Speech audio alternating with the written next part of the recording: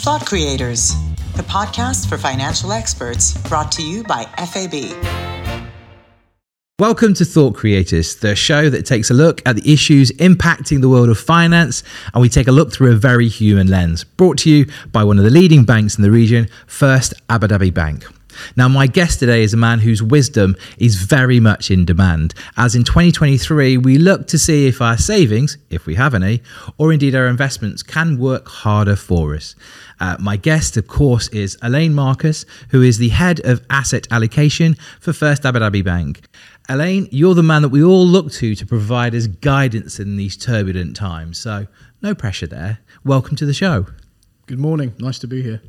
At the top of the show, we always like to talk about sort of the headlines that are catching our eye. And of course, we're at the beginning of 2023. So if we look at 2022, I think possibly one of the biggest words that leaps out to me is ouch.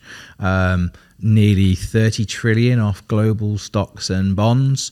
I think Forbes are reporting that cryptocurrency lost about $2.1 trillion as well in 2022. Amid all of this volatility, I mean, I know sometimes when we say where there's ouch, there's opportunity. There's the old phrase of time in the market versus timing in the market. Where are we at? I mean, is this a time for people who are already investors to hold? Or is it a time for people who are not necessarily investing yet to enter the market? Where are we at? Yeah, it's tricky even for the experts.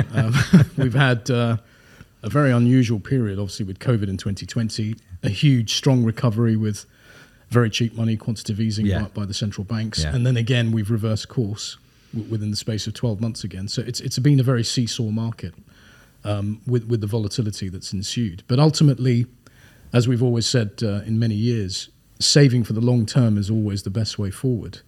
And ideally on a dollar cost averaging basis, so every time you invest on a monthly basis, that evens out and irons out some of the volatility that we may see in the markets.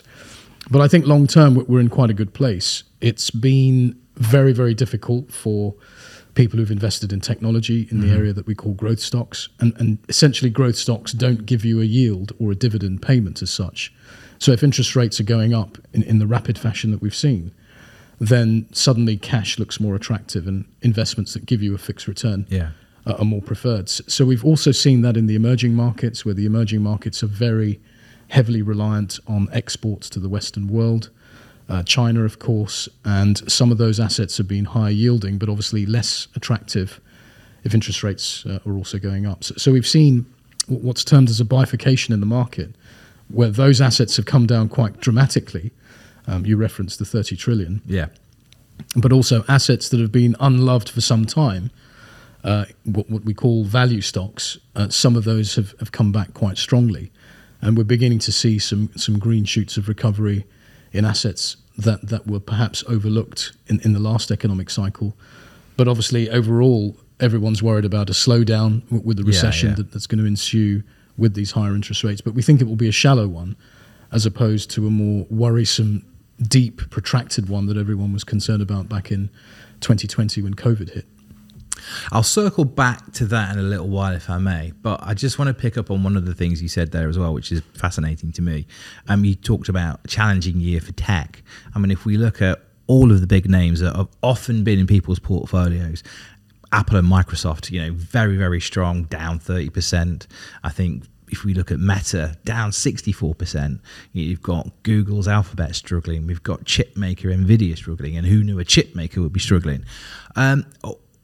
I'm obviously saying things like, is the era of big tech over, is probably a little bit naive, but are we entering into a period where we've, as investors, got to be a little bit more active when we look at what's happening in the world of technology? Because it used to be a given, we need those in the portfolio. Are they still a given in the portfolio? What's your view on what's happening in the world of tech? Because things are changing. Well, diversification is always key. And I think that the level or amount of a particular asset class you have has to be looked at very closely. With technology, a lot of these are brand new industries, perhaps revolutionary in some ways. So the projected cash flow of how they will eventually make money needs to be adjusted. And in many cases, 10 or 15 years is not atypical, I should say, for technology as a whole. perhaps now, if there is a recession coming, that brings the timeline even further out. And maybe the valuations that were perhaps leveled at some of these companies, you mentioned Amazon, for example, were looking a little bit rich. But if you look at over the long term, technology still does very, very well. And if some of us remember back in the technology boom of 2000, we saw that. Well, me and you do. Yeah. So I'm old enough to remember when the technology market crashed in 2001 and 2002, but a lot of those companies recovered very strongly in the years that followed. Yeah, I think Barron's had a cover back in the day saying that Amazon was over, basically, and the dot-com era was gone. So you think it's going to come back, but I guess my question as well is, these assumptions, and we saw, and I know it's a slightly different thing, we look at FTX world, we saw what's been happening in cryptocurrency land with massive valuations, with very little due diligence. Do we think we're getting to a period where perhaps we as investors need to start doing that more due diligence? As you say, look at the valuations and go, yeah, okay, what is that actually based on? Absolutely. But even with cryptocurrencies, not that we take a specific view on that sector of the market, it's in very similar fashion to technology. It's going to be based on what will be. And innovation is always going to lead the market. We've had so many changes in the market through the online revolution, through technology and the internet. And ultimately that will come through. A lot of businesses or traditional businesses are having to change as a result. And it's those valuations that perhaps got a little bit stretched in terms of how much cash flow these companies will eventually generate. But long term, these are all very solid companies if you take the large cap technology names in particular. Would you give me your, imagine, a good friend of mine once said, imagine you're talking to a 4-year-old, but give me your simple sort of definition of equity in equity markets to start with, which is kind of where the headlines, where we started with the headlines and the 30 trillion, and what you see happening in those markets this year. Particularly we hear the Sage of Omaha used to talk about be fearful when everyone's greedy and be greedy when everyone's fearful. So your helicopter definition of what the equity and equity markets are, and then what you think will happen this year. So effectively, investing in equities is investing in a company, and being a business owner yourself, it's something that the lay person may need to look at very closely. So if you're buying Amazon, and using that example again, you're effectively investing in Amazon, the company, and its fortunes, which is a little bit different to the bond market, where you're actually investing in lending the company money and getting a fixed rate return and then getting your money back at the maturity level. Listed equities are equities that are listed on the stock market, and then you have private equities where people have not opened up yet to the market as such, but are allowing key investors to come in and really take a view in very similar fashion to higher risk technology, for example, and then they eventually list on the market when it becomes more mainstream. But the returns you get from equity investing in the longer term tend to outstrip and outperform, I should say, a lot of other asset classes where you're getting a fixed return based on that lending, such as the bond market. Well, that's an interesting question. Again, if we come back to the time in the market versus timing in the market, there does seem to be this real appetite, and I think it's probably it's always been there. It's human nature. Is this whole idea about everybody wants to get rich quick? That's possibly some of the lure around cryptocurrency, whereas the stock market.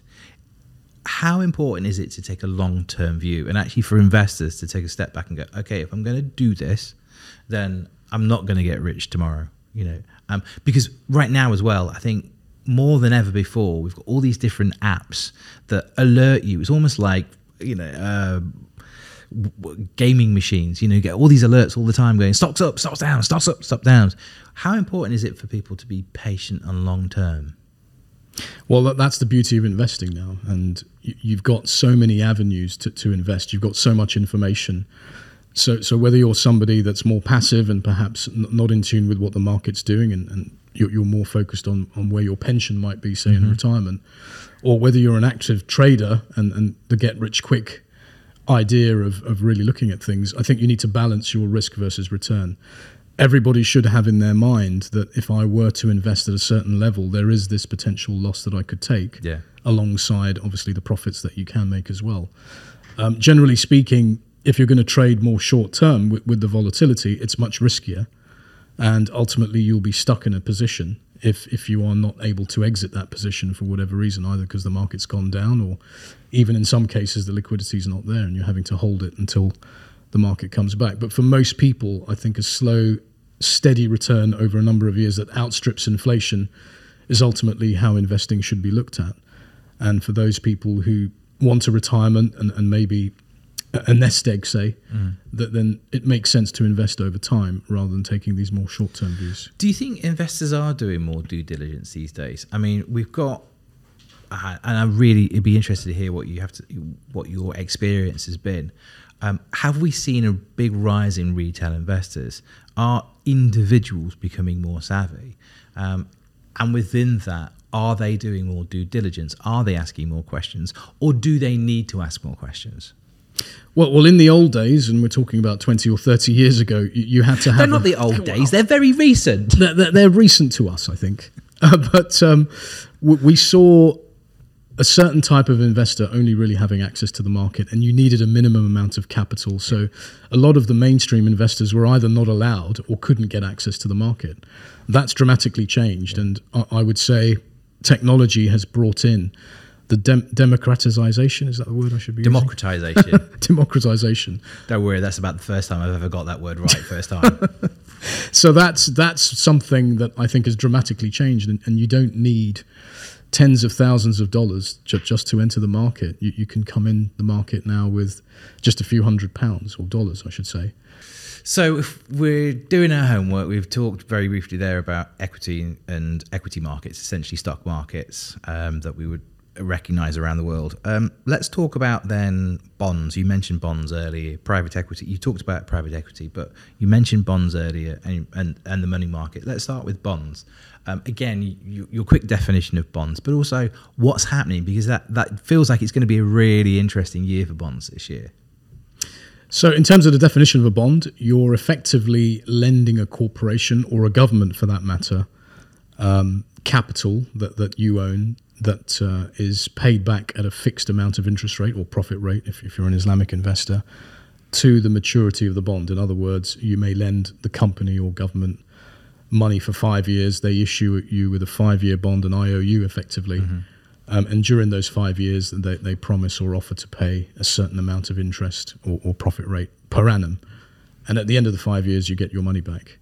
That doesn't sound too exciting when you compare it to an equity investor, but for an investor that seeks preservation of capital and an inflation hedge almost, it's worth investing in if that return is over and above the average rate of inflation. And a lot of investors will go down that route for those that don't want to take too much risk in the market. With equities, obviously, you have capital at risk, and by that we mean you may not get back everything that you put into the market should the company's fortunes change. But generally speaking, good quality companies will tend to pay back their bonds first before they give any distribution to equity holders. So within the ranking,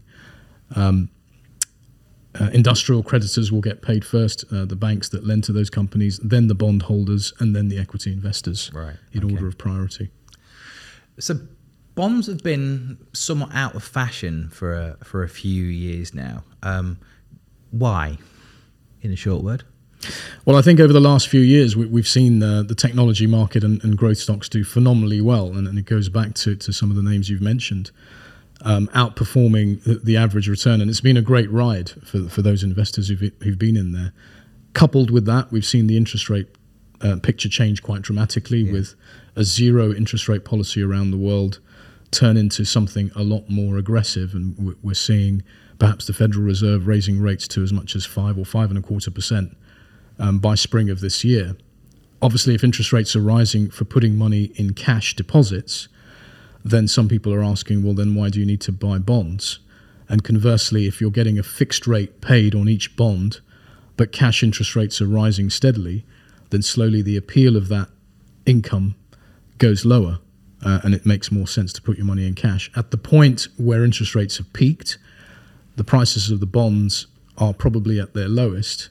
And at that point, in the so-called central bank pivot, in other words, the central bank changing its mind and perhaps going the other way and cutting rates, eventually, then the bond market will look attractive. But like all markets, I was going to say, whether it's the equity market or the bond market, the market tends to price this in ahead of time. Yeah. So there is a second guess going on that perhaps the US Federal Reserve or the Central Bank of America is reaching almost its peak point, which may be spring this year again. So spring seems to be a key calendar date. So if people are looking for bonds, should they be going early or should they be holding fire and waiting? It sounds like the first quarter is where they should be looking to actually enter if they're going to be looking for bonds. Where do you come down on that bonds versus cash argument? So right now, everybody's concerned about the whole world slowing down in what we're calling a recessionary phase. Mm-hmm.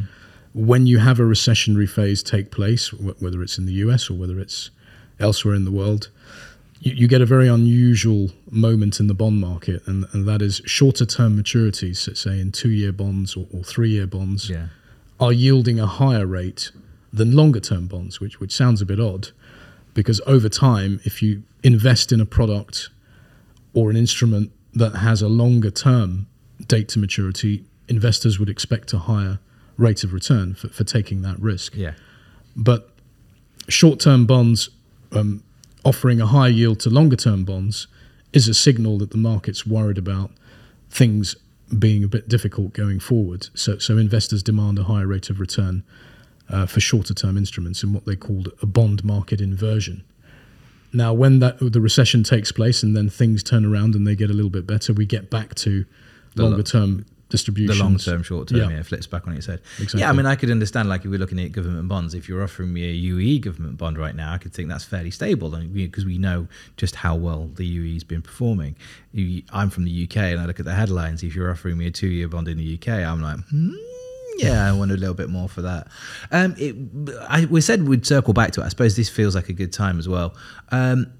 We've used the word recession a few times there. You say you think it's going to be a shallow recession. How's that going to play out around the world? I mean, your CEO was talking just a few months ago, basically predicting that this part of the world would have a shallower recession, or would certainly fare much better than other parts of the world. So I'm imagining you subscribe to a similar view, but when we look around the world, where's going to struggle, and is indeed this region the place to be?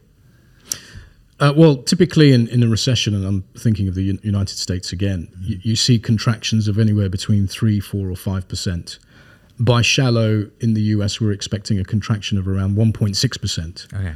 It's just that, and the definition of a recession is negative quarterly growth back to back. So we're talking about 6 months.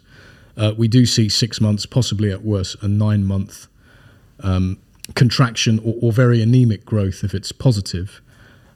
Resulting in that negative 1.6%, which is not bad when viewed historically.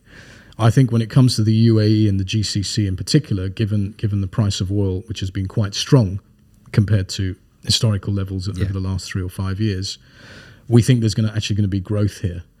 And the UAE should avoid a recession in the way that we're perhaps going to see in European and American economies. Europe's also a little bit tricky in terms of how sharp a recession could be over there. And we're beginning to see, for example, in the UK, it's going to take all of 2023 to wring out really the recession that's taking place there. I mean, I also kind of wanted to talk about when we look at the UK. I'm an expat.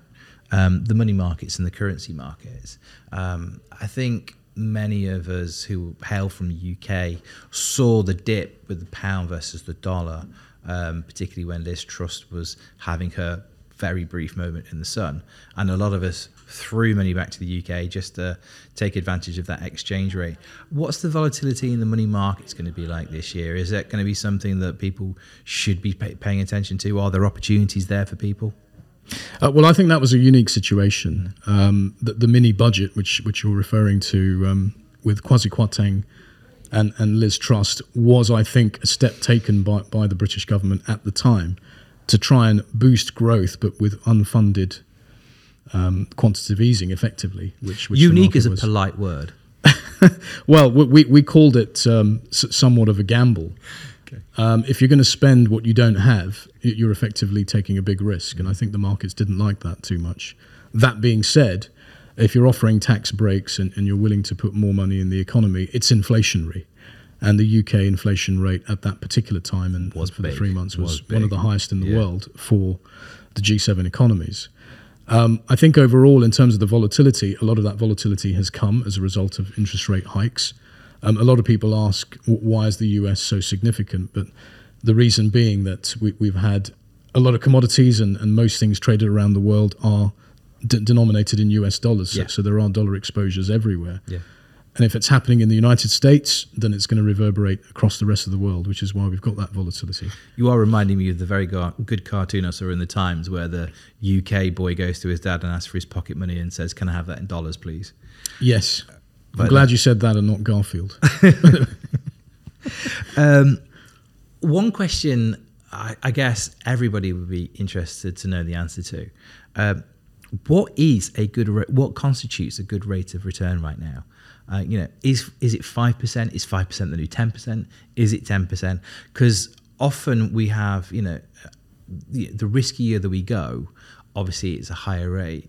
If someone's offering you no risk at 10%, they're probably, should you be looking at taking a very close look? What's a good return these days? So one needs to look at the cycle that central banks are in. And central banks obviously set the policy for interest rates. For many years now, post the financial crisis of 2008, interest rates have been at or near 0%. So that's something that we call the risk-free rate. And generally speaking, other instruments, whether it's the bond market, whether it's the stock market, whether it's private equity, needs to entice investors at a margin X above the risk-free rate. So for bond markets, it was generally around 4%. So that's 4% above the risk-free rate. And for equities, it was closer to 5%, given the risk return. If interest rates are now at 5%, then by definition, equities should be around 6 or 7%. Okay. And the bond market, very, very similar. So the risk-free rate has moved up quite considerably. And as you've said, investors will demand more of a higher rate in order to take that risk, because equities are obviously riskier than bonds that are riskier than putting your money in deposits. So, I mean, that segues really quite nicely into my next question as well, because if we look at asset allocation, if we look at what's in our portfolio, what should our portfolio look like? I mean, there will be people who are coming out of 2022 that just went all in on cryptocurrency. That was their portfolio. They were dreaming about getting rich quick, and many of them are now at the end of 2022 crying. You talked about diversification before. What does a good portfolio to you look like? Well, it depends on the investor. The investor that you're talking about that wants to get rich quick, or be a person who gets rich quick, is a very specific type of individual, and most investors are not like that. Most investors will have a degree of tolerance, and we have the conservative type that perhaps will look at deposits first and foremost, maybe a little bit of exposure to the bond market, but very little exposure to the stock market, let alone cryptocurrencies. You've got the moderate type investor that will perhaps focus more on the bond market and have a little bit more exposure to equities, and almost a 50-50 balance, but the equity component will be large companies only. And then you have the risk, the aggressive investor that takes more risk, that perhaps will look at cryptocurrencies, will have a greater exposure to equities than they will the bond market. And we would generally look at a person's profile to see what suits them based on their investment needs. So if you are somebody who's on the aggressive end, you're going to have more of an equity or even private equity exposure. On the conservative side, it's going to be more cash or cash plus themes, as we call them, which is a very conservative bond market strategy. And for the moderate, you're talking 50-50 bonds and equities. Where do commodities fit within all of that for you as well? So commodities tend to be a diversifier, that they're uncorrelated to capital markets as a whole, and capital markets by which we mean equities and bonds. But again, certain commodities may not suit a certain profile given the nature of their liquidity, and they are very specialized markets for some investors, and it would be more the moderate too aggressive profile that would maybe take a look at that as a hedge. What would your outlook be for commodities? And the only reason why I ask is because we know that one commodity, gold, is actually very popular with a significant section of the demographic out here in this region, particularly here in the UAE.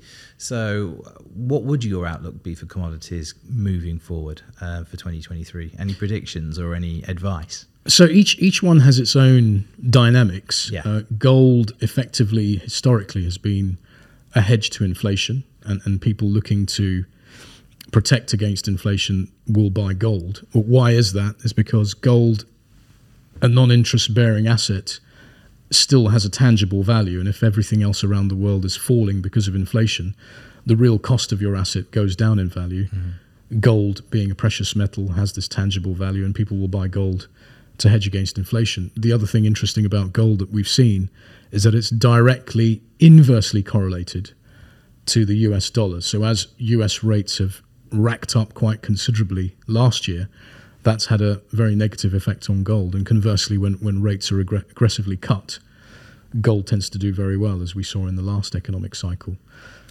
I guess the other question on lots of people's lips right now would be, where do you see real estate as an asset class? Because obviously right now the market's never been hotter.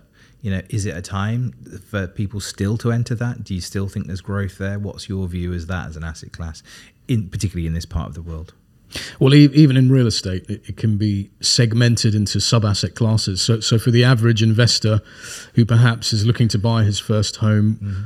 or someone perhaps she's looking to buy a second home, it is very interest rate sensitive, and at the end of the day, it behaves like the bond market. I mean, real estate or residential real estate is almost like bonds with roofs on them.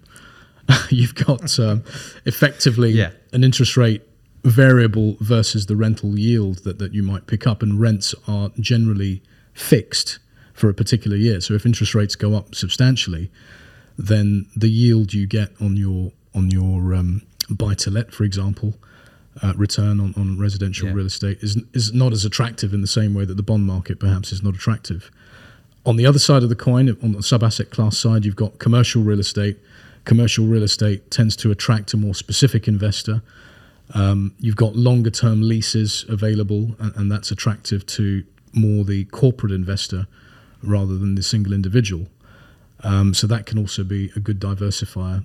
Obviously, liquidity is an issue with real estate. It's not like the stock market where you can buy and sell on a daily basis. And sometimes an investor may have to hold for a longer period of time when markets are slower, given the illiquid nature of real estate. What's the biggest mistake you see people? I mean, obviously you'll have lots of investors coming to you, and you'll also be a lot of dinner parties, I imagine, with lots of people asking. I like the way you roll your eyes there. Yes, there's a few. Yes. What is the biggest mistake or the biggest piece of advice, perhaps? But yeah, biggest mistake you see people making when they're approaching, investments. Well, I think you touched upon it earlier, that there's two major mistakes investors make: either getting caught up with a trend and only focusing on that specific asset class, or the other mistake people make is to believe something's going to continue forever, and they've perhaps gone in at the wrong time, and they're afraid of exiting something when we could be seeing a long-term change in trend. Really, you have to look at the profile of the investor and see what's right for them to be invested in, and put in the appropriate investments that make sense to that particular investment thesis. So when you, Marcus, look ahead to 2023, what's exciting you? What do you think is a real opportunity coming down the tracks? Well, what we've said in the GIO recently is that we think the first quarter of this year will be more of the same of last year. It will be difficult to navigate. It will still have volatility. And we really need to see the trigger of central banks saying enough is enough and rates have been raised. It looks like that they're trying to make life difficult for everybody, but as we all know, if inflation gets a hold within the economy, it can actually cause longer-term damage to all of our assets and all of our ideals of investing in and making money. So that medicine, and it's a very, very difficult medicine to take, needed to be applied. I think we're approaching the end, and ultimately that will see a turnaround in the market, which will create, as we've said in the GIO, a lot of opportunities for the growth side of the equation, and technology will come back, we think. as well as the bond market, which has also had a very difficult time despite being less volatile normally than the stock market. But we see the volatility subsiding as interest rates become more stable. So your prediction for investment, particularly here within the UAE, I mean, it's an interesting one because we have lots of technology, as you say, are allowing younger investors to come into the market. We've seen, or it feels like we've seen a rise in retail investors, individual investors. On the flip side of that, we've seen things like the 10-year golden visa. We've now got the 5-year golden visa. We've got unemployment insurance coming in. So there's perhaps more stability for people, particularly expats, than there ever has been. So what do you think what do you think that's going to mean for investors this year? Do you see a rise in that class of investor, that retail investor, that younger investor that's being tempted by technology to enter the market and start trading? Well, I think in recent years, it's been very difficult to justify why you would put all of your money into the bank. And the banks were not paying very high interest rates. So I think a lot of people were pushed to see what else they could get for their money. And perhaps for the more novice investor, it's been a more difficult journey, hence the very important aspect of information being provided on a lot of these apps. I believe nowadays people are a lot more informed. They're better informed, I should say, that there is an understanding of perhaps what drives the market. But financial experts like ourselves still need to help people navigate in terms of the direction to go and really to offer that advice. But it always goes back to what your profile is and ultimately what you need to achieve in life. For somebody who's in their 50s or 60s, the strategy should be more short-term, and sort of less risky. But if you're in your 20s and 30s, you can afford to take that little bit more risk if you take a much more longer-term view. And we've seen companies with very, very low valuations, and a couple of decades later, particularly in the growth sector of the equation, that there are multiples of what they were in their founding years. So, final thoughts for 2023 ahead? Anything else that's in that GIU? What have I not teased out of you yet? What's the question I haven't asked you that actually our audience needs to know about when you look ahead to 2023? Get into the nitty-gritty of where to invest. And come and see you. Well, a lot of people have been asking us, what is the situation with China? We've had, of course, the end to zero COVID. We think that's a game changer because it brings to an end 3 years of a total lockdown. I think a lot of people around the world don't appreciate how rigid a policy that was for the Chinese, and to open that up and completely reverse course, which is what they've done, I think is really in the name of boosting the local economy. I think they're aware that the international economy is going to really meet some speed bumps with these recessionary factors. At the same time, I think it is also the trigger to perhaps look at emerging markets again that have also had a terrible time alongside technology and growth. And I think as the months go by, going into the second and third quarter, as we've said in the GIO and alluded to the fact that the markets will pick up in those areas, as has the bond market going forward. So are you a bull or a bear when you look at 2023? So short-term bear. The first quarter obviously is going to be difficult to navigate, but I think as we get to the second quarter and beyond, things will turn around. And with every cycle that follows a recession, it does present a brand new bull cycle. Is it going to be 5 years or 10 years, as we saw last time? Remains to be seen. And we had a fantastic run from 2008 all the way to 2019, almost 11 years of a bull market. Previous cycles have not been as long, but 5 to 7 years is quite typical, as we've said in the GIO. So stay tuned, a bit of optimism as the year progresses. Steady as she goes. Invest regularly. Don't take too much risk in one asset class. Are you literally going to say keep calm and carry on? Keep calm and carry on and sort of drip feed if you can. I mean, there are a lot of investors who invest into mutual funds and some of our fab asset management funds. It's a gradual process and you get stable, steady returns in the long run. Final thought then, because you say drip feed, steady as she goes. Is now, if you're not investing, is it the time to start investing? It's a great time for those people that perhaps felt they'd missed the boat when some of these companies were up 100, 200% from the previous cycle. Things look a lot more sensible in terms of valuations around the world. I think a lot of the froth that was in the market, thanks to all of this cheap money, is now slowly wrung out of the equation. And it is a good time to start doing your homework, contacting your financial advisor and really getting some ideas. It's been brilliant to have you on the show today. Lots of advice there, and you didn't pay for it, so you're lucky. Please hit the subscribe button, whether that be on YouTube or on the podcast platform of choice that you're listening to us on. And once again, thank you for being here on Thought Creators today. Great to be here. Thanks a lot. Thought Creators, the podcast for financial experts, brought to you by FAB.